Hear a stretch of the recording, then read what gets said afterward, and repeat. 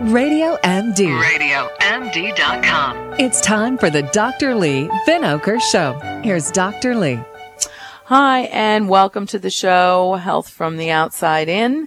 My next guest, Dr. Jennifer Dietrich, has a PhD in biochemistry and biophysics, and she is actually here to talk about cosmetics and how dangerous they are. So welcome, Dr. Dietrich. Thanks for being on the show. Oh, well, you're so welcome. Thanks for having me. So how did you get into this? You have your own line now, don't you?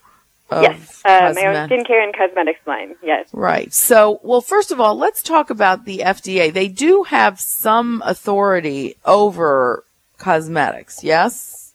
They do. It's very limited. It's similar to what there is with, like, vitamin supplements. Oh, okay. There aren't really, like, many regulations. They have a lot of regulations about what you put on your label, not so much about what you put in your product. Oh, I see.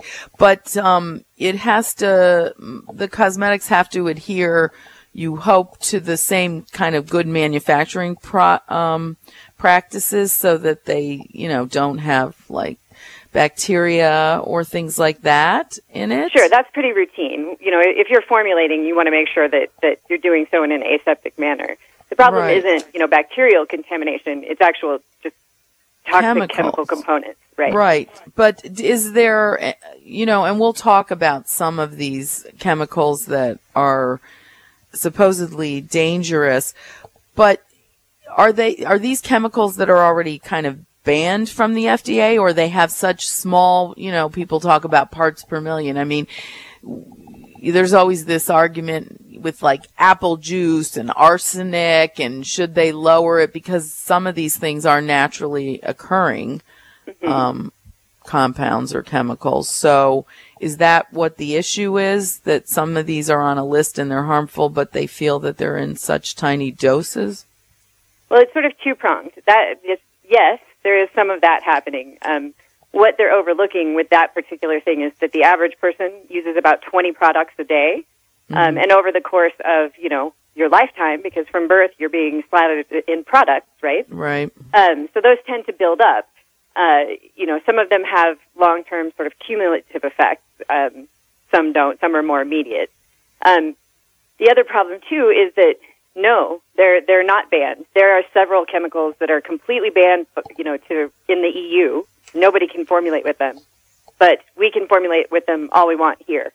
The FDA, I think, has banned maybe 12 compounds, whereas overseas it's more like 1,200. I mean, it's a lot. Interesting. So tell us a little bit. I mean, you have a PhD in biochemistry. How you got involved with this? It was totally an accident, I swear. When I was working, as a postdoc, I was building a flow cytometer, a single molecule flow cytometer, which is the coolest thing in the world, by the way. But explain that to people, what it does. It's an instrument doctors use to sort of, in this particular case, we were working on an early detection leukemia assay. Right. So I was sitting there, and the experiment runs for 10 hours, and the machine is really touchy, so I have to be there the whole time to kind of make sure everything's going the way it's supposed to go. So, I was doing what any good postdoc would do, just screwing around on the Internet, and I accidentally found the EWG, the Environmental Working Group's website called Skin Deep, and it was this entire website devoted to explaining how there's no FDA regulation on the market, and as a result, there are a lot of nasty things in your product. So I'm like, I was really intrigued. I've been using expensive products my whole life. They have a database. You can look up your product, and they'll give it a hazard rating. So I looked up the ones I was using, and they got 7 and 8 out of 10 on the hazard scale. Wow. So I had a little nervous breakdown. And then when I was done with that, I went home and threw my entire bathroom away and was like, well, this is just emulsion chemistry. We're going to make this happen. Interesting. So I just started making things for me because I had nothing. And then it just kind of, blew up from there. So let's talk about some of the products on the list that are dangerous, that are still commonly in cosmetics. And truthfully, you look at a lipstick container, right? It's so tiny, the label on a lipstick container. You need a microscope to read, and the words are so big. Like, how can anyone... They don't even make you put it on the container. Like, they say you can just put it on the box. So once you've thrown the box away, you have no idea what's in it. Right. Yeah. Well, if you buy cheap lipstick, they don't come in boxes. So is that true? The cheaper the product, the worse it is, or even the most expensive products? Oh, no. I was doing an event at some really fancy day spa, and they set me up next to the La Mer counter. So naturally, I did what any scientist would do and started reading labels. And I pulled out it was like $1,200 for this 3-ounce jar of something. And I have my dirty baker's dozen list of the worst chemicals in products, and there were 5 of them in Creme de la Mer for $1,200. Wow. So no, there's very little difference. Okay, well that makes me feel better, but that my cheap drugstore lipstick is probably just as bad as Chanel. Or Chanel's just as bad as that. Yep. So tell us what the dirty dozen are and the problems with them. Well, secretly, I really have a dirty 30, but that was a lot for people to digest. We'd have to do a whole show on... Oh, yeah, totally. But no, so I made this card because I was trying to figure out a way to teach people to read their labels on their products without having a chemistry degree.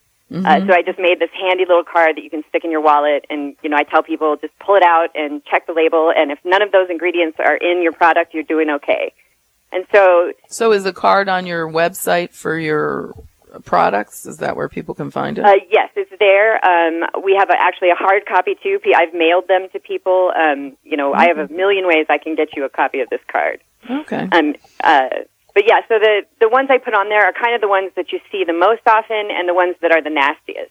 Okay. Not all of them are hideously bad right away, but some of them can be quite irritating. So, if you've ever used a product and then suddenly just, exploded in hives or had some crazy rash or something, some of that is due to some of these chemicals. Okay.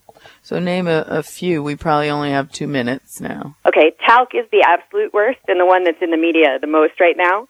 Uh-huh. Talc is in everything. Every powder, every not mine, but powders, eyeshadows, blushes, just about everything. They use it in barbershops. It's in baby powder. Right. It does 2 things. There's a very strong ovarian cancer link for women, and it also mimics the action of asbestos in the lungs. Huh. So you get that whole clown lung thing is actually true. Wow.